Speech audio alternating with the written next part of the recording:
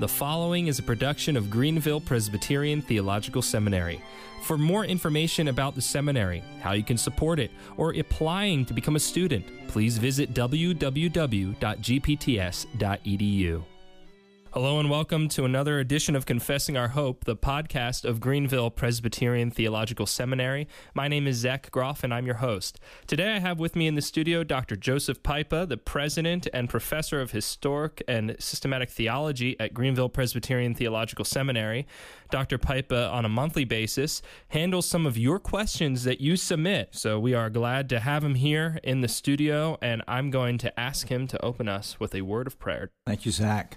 Our Father, you are a good and gracious God, and we praise you, a God of wonderful compassion. You are full of grace, compassion. You are slow to anger, abounding in loving kindness and faithfulness. We thank you, the God who pardons our sins and who is sanctifying us, the God who is teaching us by his Spirit through his word. And we ask today, as we consider many questions that have to do with the Word, that your Spirit indeed would illumine our understanding. Give us light and wisdom for your glory and honor. In Christ's name, amen. Amen. Thank you, Dr. Pipa. Before we dive into the questions, there are a couple of events that are coming up here at the seminary that I wanted to highlight for our listeners. The first one that I wanted to bring up has to do with Dr. Pipa. He'll be teaching a course on preaching that begins on July 29th, runs through August 4th. There is still space left in the class for those of you who might be interested in coming up to Greenville in August to study this most important ordinance in God's church. This is something that Dr. Pipa teaches every couple of years.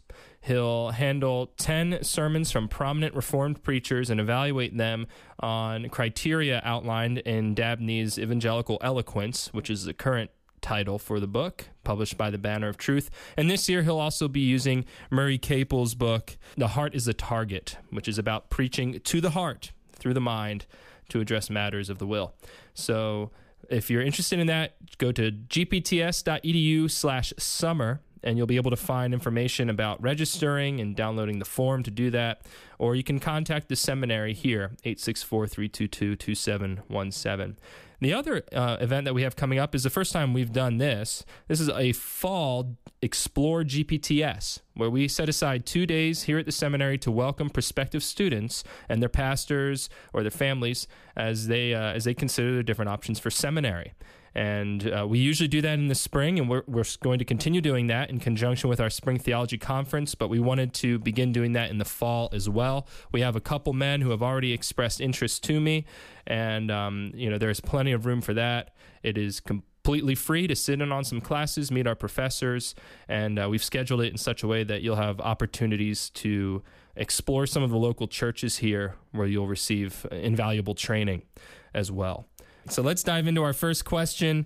It has to do with a video that's circulating on the internet, and Dr. Pipa might give a few more details about that, but the question comes from Taiwan, from PCA teaching elder Joel Linton, who is serving in Taiwan. He asks, how do you articulate and defend why dance should be excluded from a worship service? A more general question, how can we help correct churches that are embracing aberrant worship practices? I do not know of any presbyteries that have investigated or disciplined local churches regarding this issue, the issue being the incorporation of liturgical dance in worship services. Thank you, Joel. I know many of you have seen this video of a prominent PCA church where there are three men doing a modern dance routine as an offertory.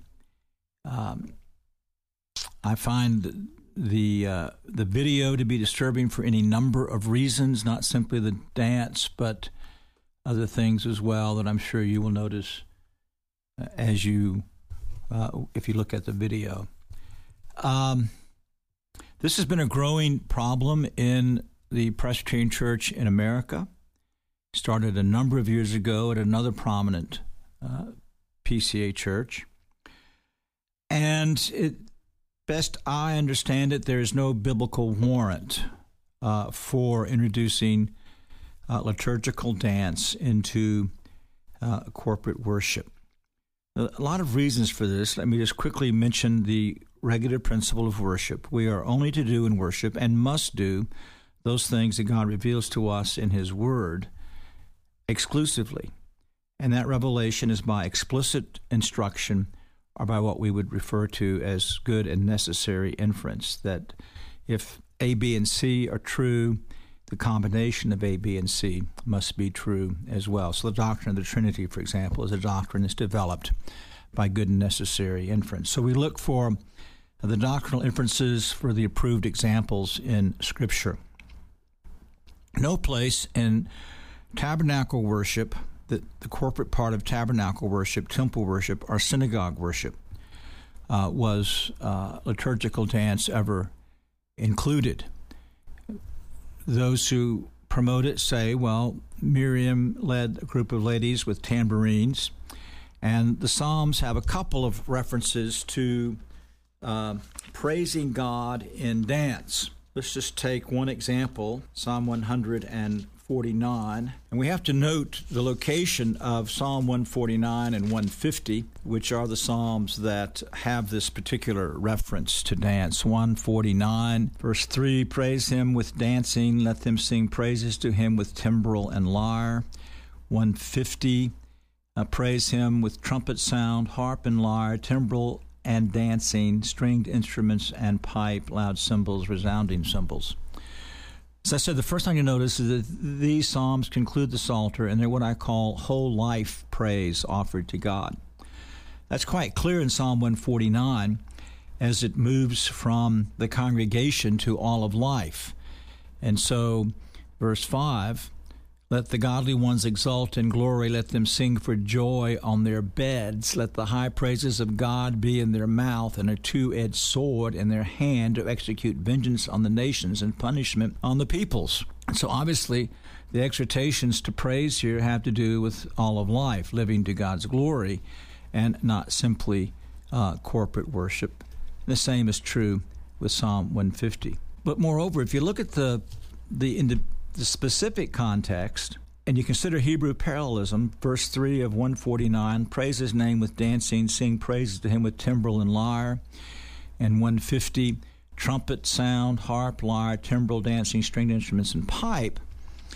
Within the Hebrew parallelism, there's the suggestion that dance is not actually the proper translation here. The Hebrew consonants that are used for dance are also used for a musical instrument.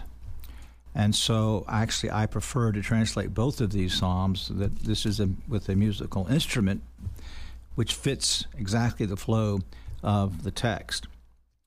So we don't have a commandment. We don't have any example in Scripture. And the type of dancing that you would see, for example, David before the ark, was not in corporate worship, and it was an exuberant expression of joy in the presence of God.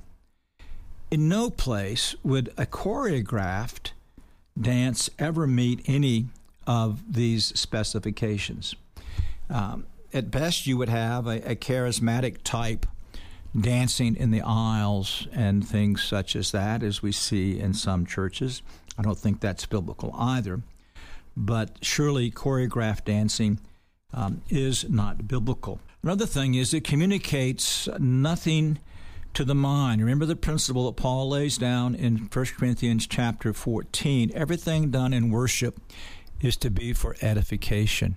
And there is nothing edifying in ballet or choreographed dancing. It can be entertaining, but it's not edifying. And in fact, in this particular video, it's just the opposite of edifying. There are moves in the dance that are highly suggestive and have no place in any Christian experience whatsoever. So I think that it's wrong for these reasons. Now, how can we help churches? Well, one of the problems we have in the PCA is from day one, PCA is Presbyterian Church in America, we never adopted a directory of worship. We're the first Presbyterian church in the history of Presbyterianism since the Westminster Assembly that when it adopted its form of government, did not adopt the directory of worship. So our directory of worship is not mandatory outside of the section on the sacraments. So we kind of already have from the foundation a free-for-all spirit. And then in the last 25 years, some leading Reformed men like John Frame in his book on worship have advocated dance as a proper way of worshiping God according to the wisdom of the elders. And so we've got an anarchy, a free-for-all, but the first thing we have to do is worship God well in our own churches, to have rich, full, biblical, Reformed worship that is meaningful, full of joy. The second thing we need to do is to try to teach, and so that we're trying to encourage others with respect to proper worship. Now, with respect to this video, after having viewed it once and a little bit a second time, I think that somebody in that presbytery needs to bring charges. I think that what happens in that video is blasphemous and has no place in the worship of God's people. But it's up to local presbyteries or people in local presbyteries to do these types of things. Other presbyteries can send letters of inquiry as to why this went on and would you please reconsider. But it really needs to be taken in hand locally.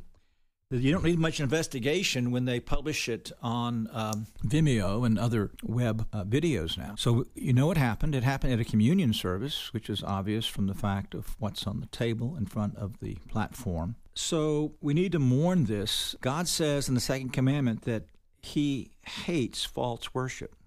Calvin uses that language, that God abominates false worship. And I think because we want to be nice and because we want to be Christian gentlemen, that we have become way too tolerant for these types of practices in the Presbyterian Church in America.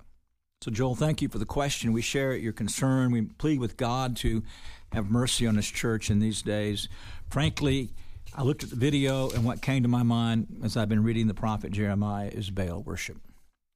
There's a real syncretism, I think, that's taking place here as well. One question that comes to mind, and maybe some of our listeners are thinking as well, is there any room for dance in the ministry of the church at all whatsoever? Is the church a place that could host recitals for dances or organize things of that nature, or even promote those kinds of things from the pulpit? Christians surely may be involved in the arts, and church buildings may be used. Our building in Houston, we made it available for piano concerts and things like that because we were blessed with a wonderful piano. I don't think the church should sponsor these things. We get to the doctrine that we've talked about, I think last month, the spirituality of the church. But Christians can surely be involved in these things. And then one thing that we've done in our churches is when we have our fellowship suppers, we often would have talent night. And the different people in church that play musical instruments and have different artistic abilities then do that for the congregation. But in terms of sponsoring a concert like that or a ballet or something, I don't think the church should do that. But I think the church facilities may be open, although in this particular trio, I found that the very movements to be, as I said, objectionable. But if the church had a big stage and a local group wanted to do a classical ballet on it or something like that or whatever, there's nothing sacred about the building. And so, yes, Christians may be involved in the arts. We may use our facilities in that way, but I don't think the church should. The one time a church, I think, can do a concert is if it was an evangelistic outreach type of activity.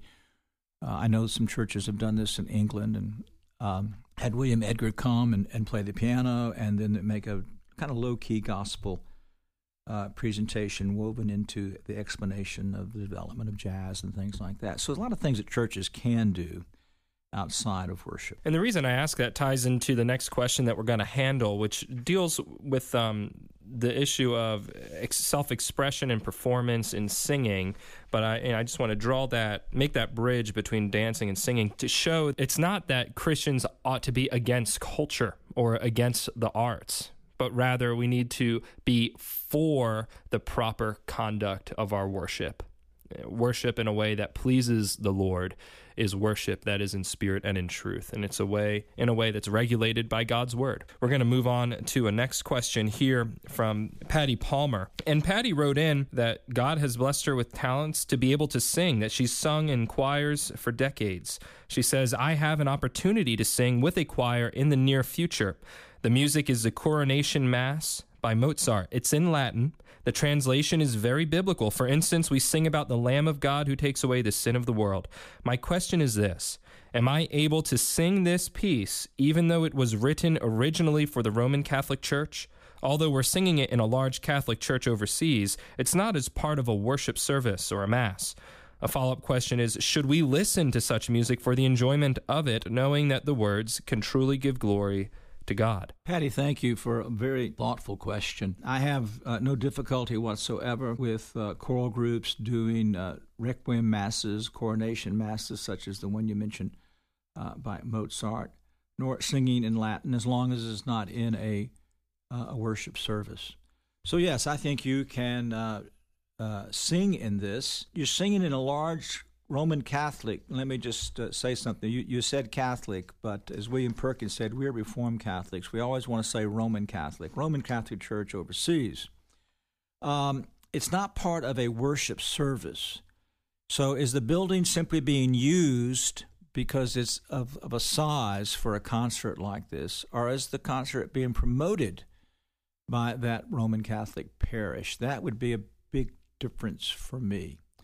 If it's promoted by the parish, then it's going to be part of their own PR to attract people to the parish. That might create, although I still think it's a matter of liberty on your part, that could create some problems for me. But if you're simply using the venue because it's large and got good acoustics and it's available, then I don't think that anything is wrong. And in terms of listening to such music for enjoyment, it's interesting, when Handel wrote the Messiah, that was actually the scandal that was going on in London. There were Christians, evangelicals, that were concerned that these biblical texts were being taken now for entertainment. I think that, we don't have that kind of discussion today, and I don't think it's necessary. I think that it's music and lyrics written to the glory of God. It's accurate in its truth. It's going to, for a Christian, to be more than entertainment, but it's the kind of edifying entertainment that I think we ought to have, in contrast to what I said in the last question, when you have some things that would not be edifying. So, yes, I enjoy pieces like that, and I'm glad you have the talent to be able to participate in that. Thank you for the question, Patty. I think that this is an issue that a lot of our listeners would deal with. It's one that I've encountered over the years in singing in choirs professionally and with schools, and so I appreciate the question as well. Please continue submitting us questions in that vein. I think those kinds of questions don't come in all too often to the podcast, but they're important, and I believe that Dr. Pipa's answers are helpful to more than just you or me. So moving on, we have a textual question now dealing with definite atonement. It's from Joseph Gonzalez, and he asks, Dr. Pipa, can you explain 2 Peter 2:1 in light of definite atonement? That's 2 Peter 2:1 for those of our listeners who have their Bibles in front of them.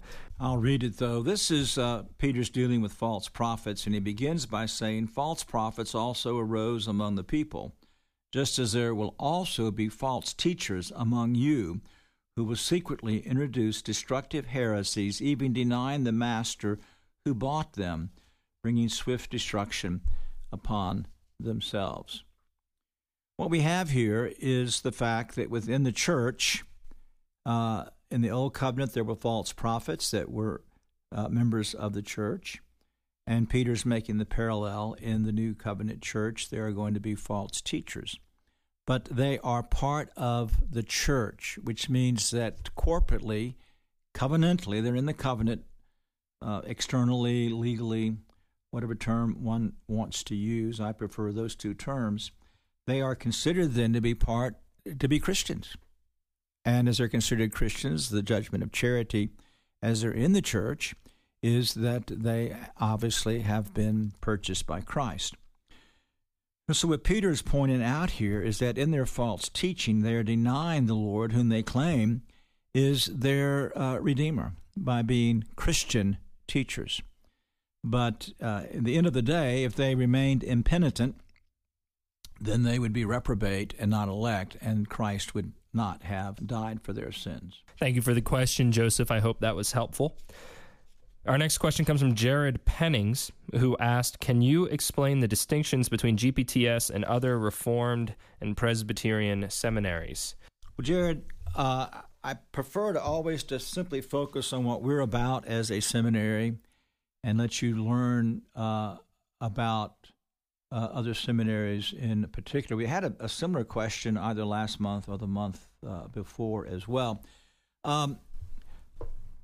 We have a new motto that well summarizes what we're about. You want to give that to us, Zach? Yeah, the new motto, Jared, is equipping preachers, pastors, and churchmen for Christ's kingdom. And that really encapsulates our areas of focus in terms of what we're doing. We're equipping men to serve in Christ's church for the advancement of his kingdom. And how we're equipping them is to be serving as preachers, pastors, and churchmen. And we're careful to use the word equipping because that means giving a man the tools for ministry. And then he takes those tools, and while he's with us, either by distance or here in residence, we require him to be serving in the church in order to train, to have those tools sharpened and put to use and tested. We have a number of distinctives that are very important. Some schools will share some of these. I don't know that anyone would actually share all of the distinctives. The first one, indeed, is a commitment to the Bible alone as the Word of God, and of course all the Presbyterian Reformed seminaries would share in that. But we take that to the original text, the inspired Greek and Hebrew text, and we want our men to graduate being able to handle the Greek and Hebrew text exegetically in the preparation of their sermons. So we have a very strenuous language program that does take seriously then the Bible is the Word of God. Our second, and this within Presbyterianism would be unique to us, is a very single-minded, steadfast commitment to the Westminster Standards. And so we hold to what is called strict or full subscription. So all board members and all faculty members annually subscribe that we hold to all the doctrines that are in the standards. Now, I say the doctrines because there are places for exegetical scruples. For example, one of our board members is historic pre-mill, and he scruples about the one resurrection, but he still believes in the coming of Christ and the resurrection. Or he holds to the text that leaves out the doxology in the Lord's Prayer in Matthew. And so since that's added in the confession, he would say that he, does not think that is part of that. But that's the extent of the exceptions that we take. And we don't require students. We're very much like the church in this regard. A church ought to require its office bearers to subscribe in this manner, but not its members. And so our students have to be orthodox in terms of Trinitarians who believe in Christ alone for salvation and are pursuing holiness, except the Bible is the Word of God. Kind of the basic things for a credible profession of faith, in addition to manifesting gifts and such. But as a faculty, and thus our teaching is premised by that. We don't have a cafeteria approach then. You come to Greenville Seminary, that it's going to be 6-day creation, Sabbatarian, high views of worship, as well as the other doctrines that are in the Westminster Standards. A third distinctive ties in very much to the motto, and that is we are here to prepare men to be preachers. We have an MA program. We occasionally have a lady take those courses, and we have other people men take those courses to prepare for service in the church. But they're simply in our MDiv program.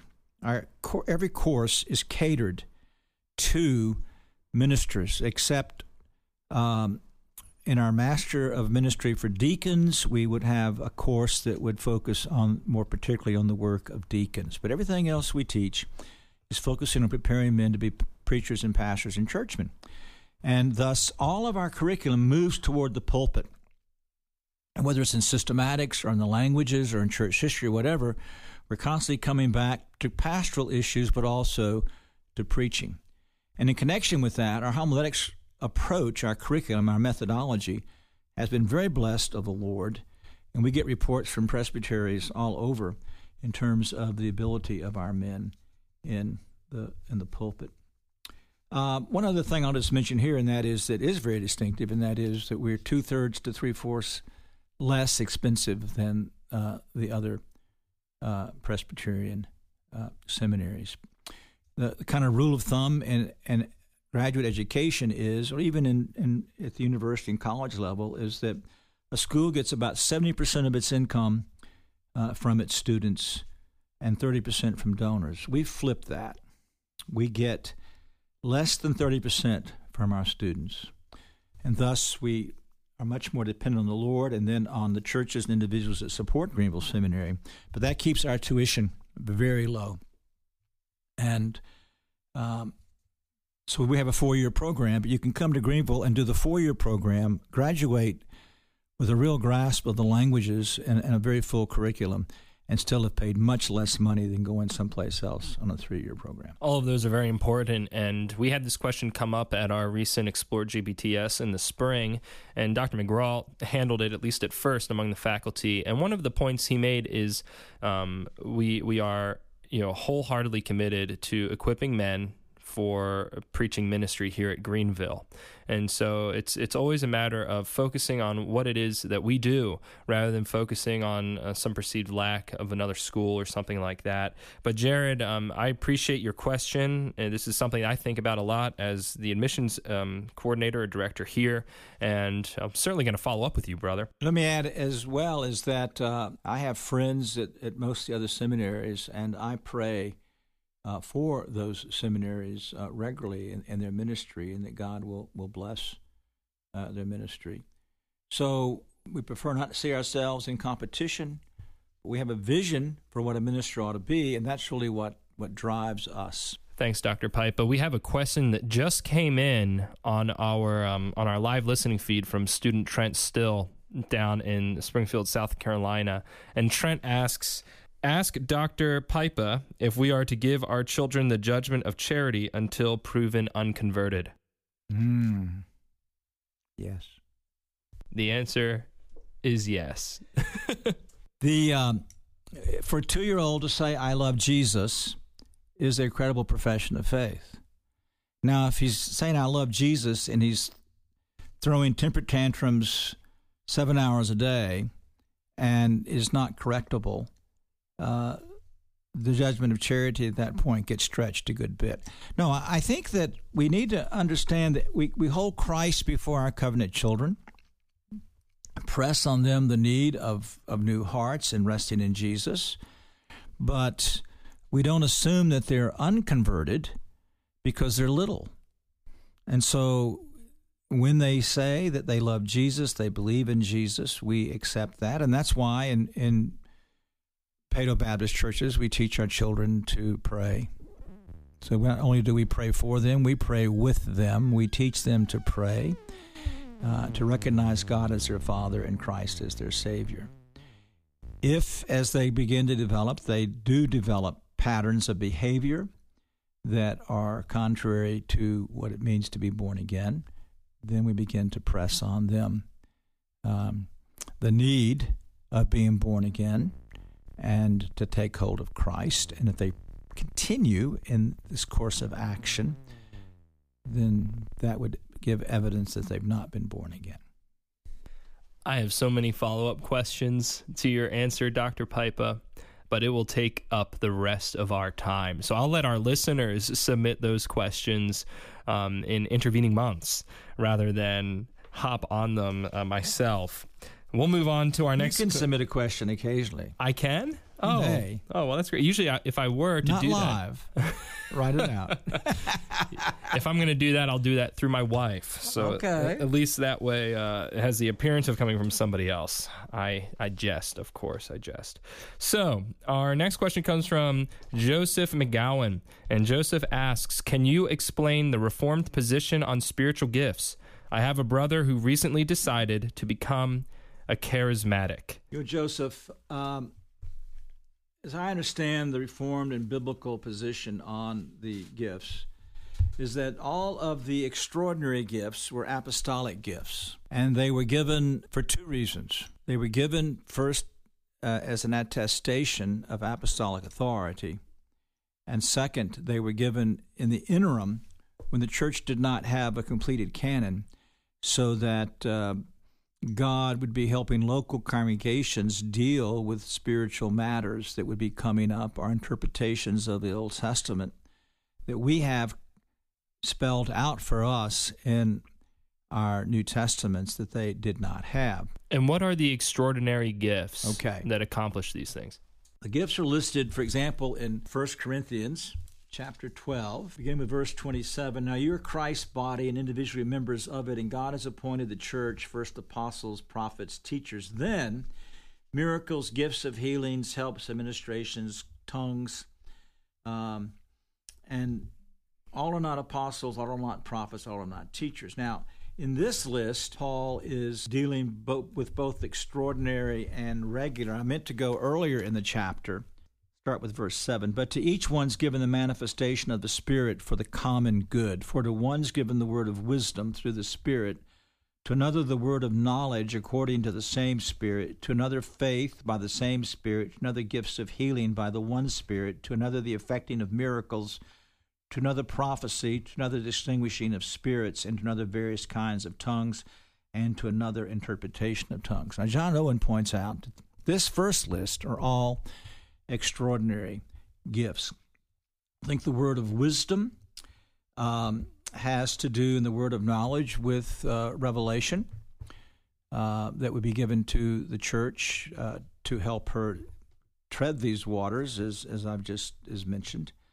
The faith is the insight I have that Christ is willing to heal this particular person that Peter and John would have had when they went up to the temple in Acts chapter 3. Miracles, then, the ability to do various supernatural works. Prophecy here is not the proclaiming of the Word of God, but the foretelling of certain events.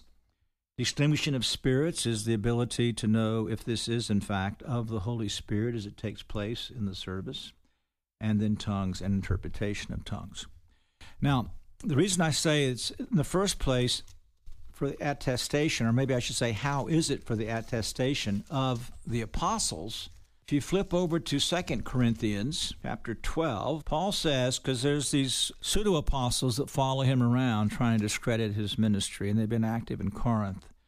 And he's dealing with them, and he says in verse 12 of chapter 12, the signs of a true apostle were performed among you with all perseverance by signs and wonders and miracles. Now, the question we have to ask is, if the Corinthian church had, as Paul says, these various gifts in 1 Corinthians 12, in what way were they signs of an apostle? The apostle had these gifts, probably all of the gifts, but secondly, the apostle alone could confer those gifts to others. So this is one of the arguments for the cessation of gifts. We get this, for example, in Romans chapter 1, when Paul is explaining to the Romans why he really wants to be there in their midst. And he says that his reason in coming, verse 11, I long to see you that I may impart some spiritual gifts to you that you may be established.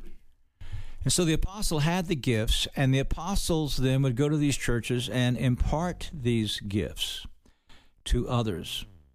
And that was the sign of the apostolic office. So this is why you'll see in church history, after the death of the apostles, the canon still wasn't completed. You would have some of these gifts manifested because people would have received them. But no new impartation of gifts could be given. And that's the basic argument. And in the completion of canon, I follow Jonathan Edwards in 1 Corinthians chapter 13, that what Paul's writing about there is not heaven, but the completion of the Word of God when he says, love never fails, there are gifts of prophecy, they will be done away. If there are tongues, they will cease. If there's knowledge, it will be done away. And that's that knowledge, revelatory knowledge. For we know in part, and we prophesy in part, but when the perfect comes, the partial will be done away. When I was a child, I used to speak like a child, think like a child, reason like a child. When I became a man, I did away with childish things.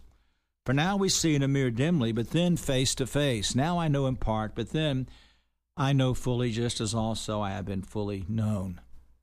Now, Paul can't be talking about heaven. We're not going to know fully in heaven either. God is incomprehensible. Our knowledge will always be finite. But he's speaking here relatively. Takes the language that is used of Moses, with whom God spoke face to face, to show there's going to be a completed revelation, not tied to an individual, but it's going to be in the Scriptures. And thus, Paul says that when the fullness comes, prophecy and tongues and knowledge will be done away with. So when the purpose was met, the church now has a faithful guidebook. We don't need gifts of knowledge or wisdom or prophecy in the local congregation. The ministry of the gospel, Calvin, in the introduction to Institutes, the Roman Catholics said, well, you've got this new gospel, where are your miracles? He said, we don't have a new gospel. We don't need miracles. Our gospel has been attested by the miracles of the New Testament. And so that work's been accomplished. And these are basic reasons. I would commend to you, Joseph, and for your brother, I hope it's still available, Apostolic Signs by Walt Chantry. I think it's a very useful book that gets into these things in a very helpful way.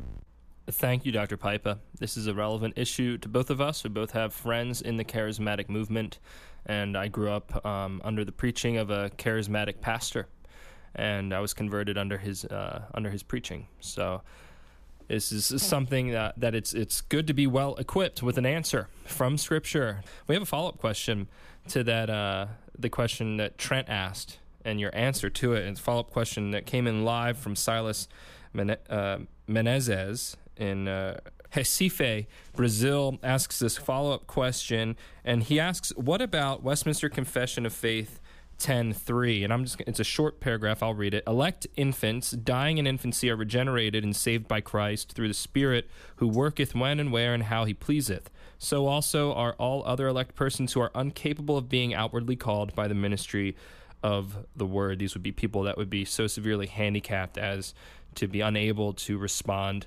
to the outward call. So he asks, I've heard some Reformed preachers or pastors teaching that all believers' sons are included in this term elect. Could we make this kind of statement? How do we understand that? I don't think we can make that statement. The fathers and the Westminster were very wise when they spoke of those who died in infancy, that elect, well, maybe I misunderstood you. I'll circle back. That this will refer to children not even in Christian families. This can refer to children in pagan countries.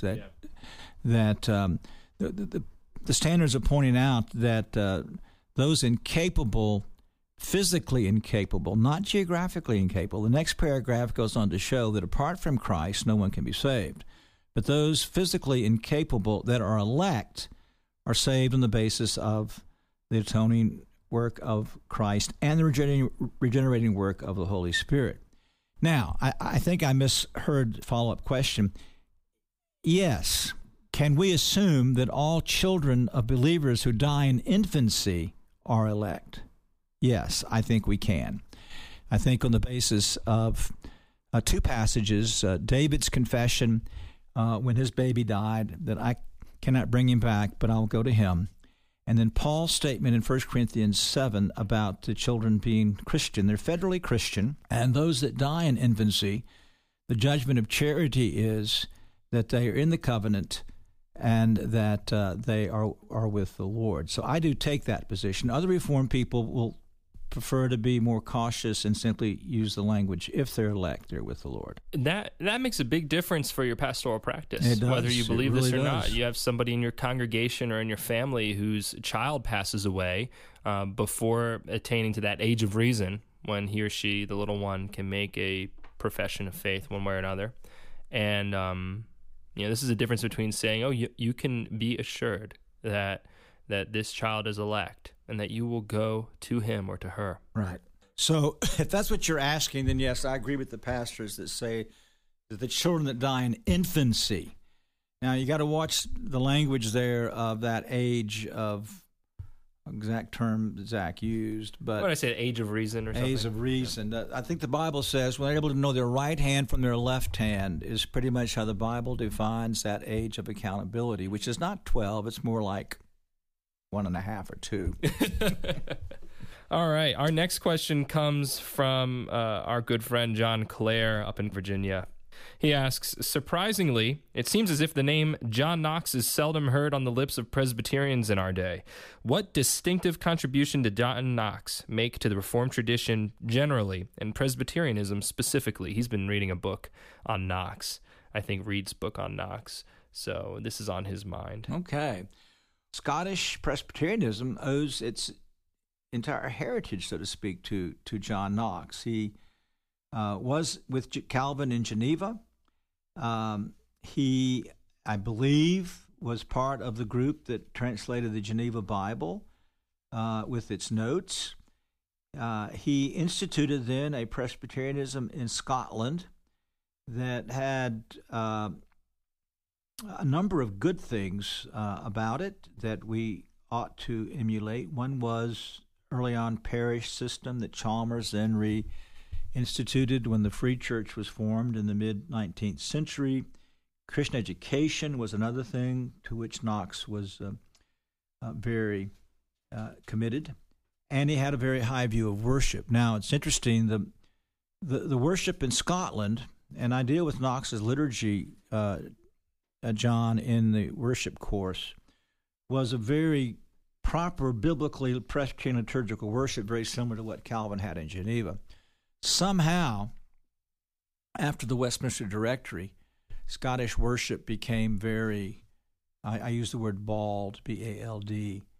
It was all of the older things were taken out, the Lord's Prayer, the Creed. It became very much like the Congregationalist at the Westminster Assembly, and I don't know why that happened, but that was not where Knox was.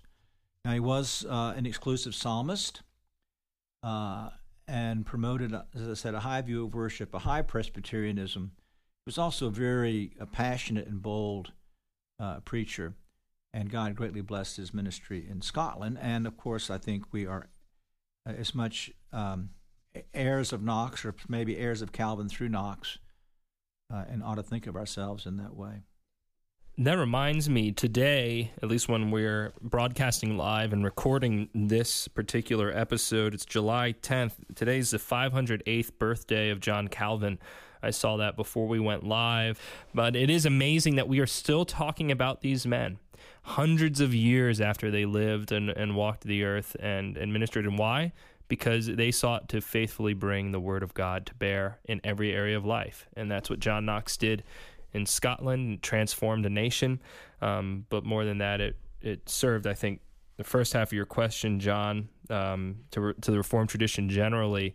It served to propel the Reformed tradition forward in history. The first question, or 5, comes from Jani Tuparainen, who asks, does my faith produce good works before God? And Dr. Pipe is going to combine that with a question from Chris Zalea, which asks, what is Dr. Pipe's take on the debate about believers' good works and their good works' relationship to final salvation? I thank both of you for very important questions. And really, they're both answered in Westminster Confession 16, paragraph 2, the chapter on good works. These good works, now the good works have been defined in chapter 1, are the things which God has commanded, and those things alone. These good works are done in obedience to God's commandments, are the fruits and evidences of a true and lively faith. Now that answers Johnny's question, that true faith produces good works. Zach, like the expression I used in my sermon at the conference, that faith is like a female rabbit who has lots of babies. And so when the confession talks about saving faith, it says in chapter 14 that by faith alone we are justified, but that faith is never alone. 11:2, faith, thus receiving and resting on Christ and his righteousness, is the alone instrument of justification, yet it's not alone in the person justified, but is ever accompanied with all other saving graces, and is no dead faith, but worketh by love. So faith works by love. And the thing to realize here is that faith is the product of regeneration. Regeneration is the creation of a new heart, center of being, and the person is indwelt by the Holy Spirit. So it's the Holy Spirit who is active then in the believer, so that if you truly have faith in Christ, that faith is going to produce good works. So the works will be fruits of your faith as the Spirit works in the new heart, and they're evidences. By them, believers manifest their thankfulness, strengthen their assurance, edify their brethren, adorn the profession of the gospel, stop the mouths of adversaries, and glorify God, whose workmanship they are. That goes back to Ephesians 2:10. Whose workmanship they are, created in Christ Jesus thereunto, that having their fruit unto holiness, they may have the end, eternal life. And this gets to Chris's question then, is that, yes, good works are necessary for final salvation. Justification is not an end in itself. It is the basis of our legal acceptance before God. But just notice how many times the Bible emphasizes perseverance and endurance. And so the justified person has true faith, is going to obey, serve God from a new heart, and those good works are also necessary then. So Hebrews says, pursue that sanctification without which no man shall see the Lord. So I like to put it, our works do not get us into heaven, but will not go to heaven without them. That's a good way of putting it. And you may hear some illustrations that we need to walk a straight and narrow way on an elevated path that's kind of cut off on one side with a ditch and then on another side with a ditch. You don't want to fall into either one of the ditches, either of neo-Nomianism or antinomianism when it comes to our works, right? Right. Well, if you take a step back from it, it's really not two ditches. What you're walking on a bridge above a chasm, and it's the same problem underneath the bridge. So whether you fall off on the left side or the right side, you're falling into the same ditch, because the presuppositions that undergird either neo-Nomianism or antinomianism are the same when it comes to our works and the relationship between our works and salvation. For the sake of our listeners, neo-Nomianism is the view that works play a role in our acceptance with God, our justification. Yep, and antinomianism is then, because we're justified, we are free of any obligation to the law of God. So we want to avoid both of those, which are really operating on the same assumption, I think. So our next question, moving on, is from PJ Mills. And PJ asks, how does limited atonement or definite atonement better help us live out our faith? And that's a great question and insight, PJ. It's important to realize that particular redemption, definite atonement, I prefer both of those over limited. The atonement it's the evangelical position that limits the atonement because it says that Christ died to make salvation possible. Particular redemption or definite atonement is the position that Christ has fully accomplished salvation. Now, what that means is not only, again, your justification, but the entire package. So in the canons of Dort, when it talks about the atonement, it says that Christ has purchased for us everything. He's purchased for us the very faith that we exercise in coming to Christ. Peter makes this clear in that first sermon in Acts chapter 3, his second sermon in Acts chapter 3, as he speaks of what has happened in this man's life whom they healed. He said, and on the basis of faith, verse 16, in his name, it's the name of Jesus which has strengthened this man whom you see and know. But notice this, and the faith which comes through him, through Jesus, has given him this perfect health in the presence of you all. So at the very beginning, we see that the faith that's a gift of God, Ephesians 2, 8 and 9, the faith that's a gift of God has actually been purchased for us by Christ, as has our justification, our adoption, our sanctification, our perseverance. And so everything that we have, all of our inheritance, if we put it in that way, all that we have as our inheritance in Christ has all been purchased for us by Christ. And so you see, when you begin to look at it that way, you can live out your faith because you recognize that he who's begun a good work in you will bring it to perfection. And that the work cannot fail. That as you struggle with a particular sin and you mourn over that and you wrestle with that, you realize that in Christ that you have the victory. You can reckon yourself dead to that sin and claim the power of Christ. And thus the whole idea of union with Christ goes back to particular redemption. Because Christ now, who's died for us, by his Spirit indwells us and is applying to us the fullness of what he's accomplished. And this is the beauty of the Lord's Supper then, is that when the Christian comes to the Lord's table, he's taken hold of Christ in the fullness of his benefits. So there's just lots of ways that particular redemption help us live out our faith. And that dovetails nicely into our next question, which is an issue that especially early on in my Christian walk, I really had a difficult time with. And that is, it's a question from Luke Thompson, who asks, how can I value more or increase my esteem for the Lord's Supper and its benefits? You know, that is just a wonderful question. Luke, I've grown in my own appreciation of the Lord's Supper a good bit in the last few years. And I have found the larger catechism discussion of the Lord's Supper from 168 through 175 to be very useful for meditation, both in terms of the meaning of the Lord's Supper. And part of this to realize this, it's not merely a memorial. It is a memorial. It's a sign. It brings to memory. But we should be much more expansive on what's represented there. We have represented the incarnation in the body and blood. These people that say that we need pictures of Jesus for our children to know that he has a true human nature, he gave us the picture. And that's the Lord's Supper. And our children, as they witness this, not taking it, but witnessing it, are to be told. That bread and that wine teach us that Jesus has a true body and soul just like you. It's a picture of the suffering of Christ, the broken bread, the poured wine, and that we ought to think more on the physical aspect of Christ's suffering, not just the spiritual. He atoned for all the miseries of sin. His ligaments were torn apart. He poured out his life blood. He was beaten and spit on.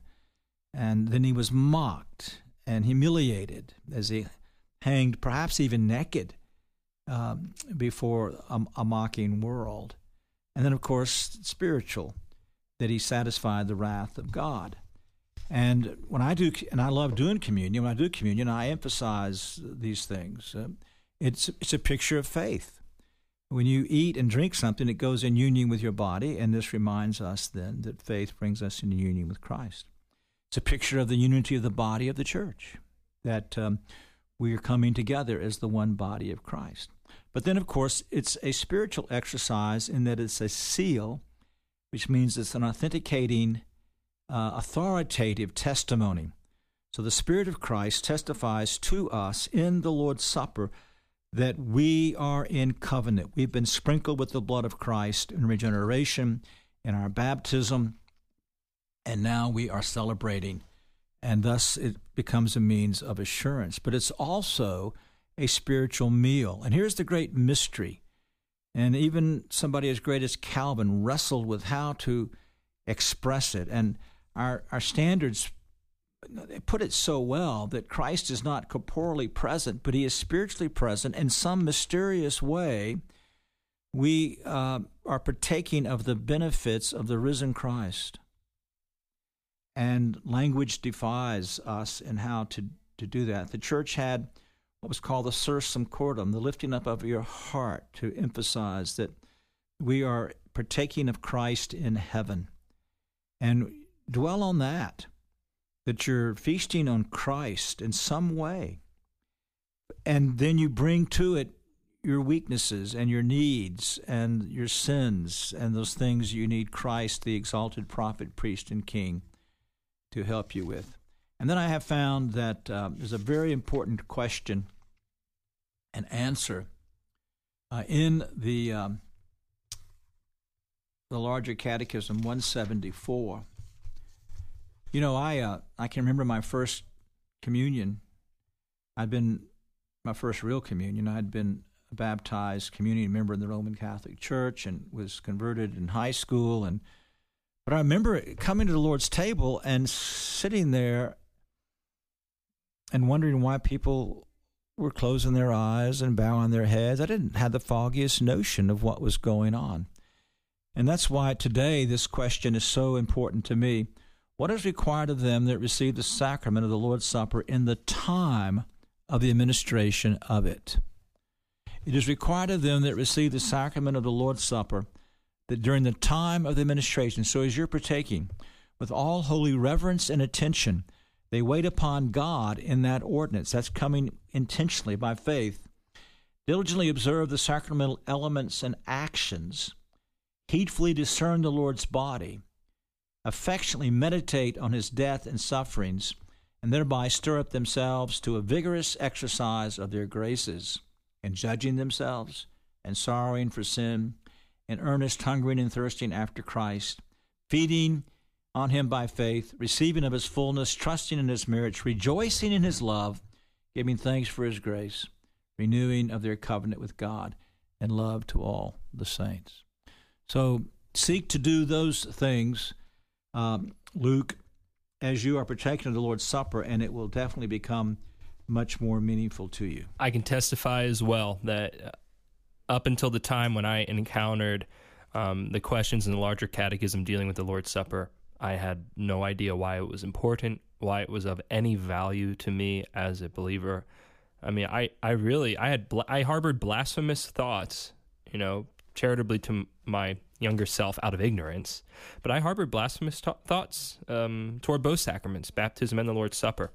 And I think in our generation in particular, you see folks going into high church, so-called high church context, Anglicanism, or even swimming the Tiber, going back to Roman Catholicism or whatever, because they see a fuller exposition or explanation of the sacraments than what they grew up with in a mainstream evangelical church or something of the like. Or they go the other way and they just continue to be hardened against the sacraments, getting baptized 10 times as they give their lives to Jesus over and over and over again, rather than renewing covenant in the Lord's Supper. So it's good to be reformed on this issue. Our sacramentology, I think, is biblically informed and reformed. Dr. Pipa, I think that brings us up against our time. Do you have any closing thoughts or words for our listeners? Great questions. We've got a lot more. Keep them coming in. We'll simply do extra edition of Faith and Practice. And we're glad to have so many live listeners. It's very satisfying to me. You've been listening to a production of Greenville Presbyterian Theological Seminary. For more information about the seminary, please visit www.gpts.edu.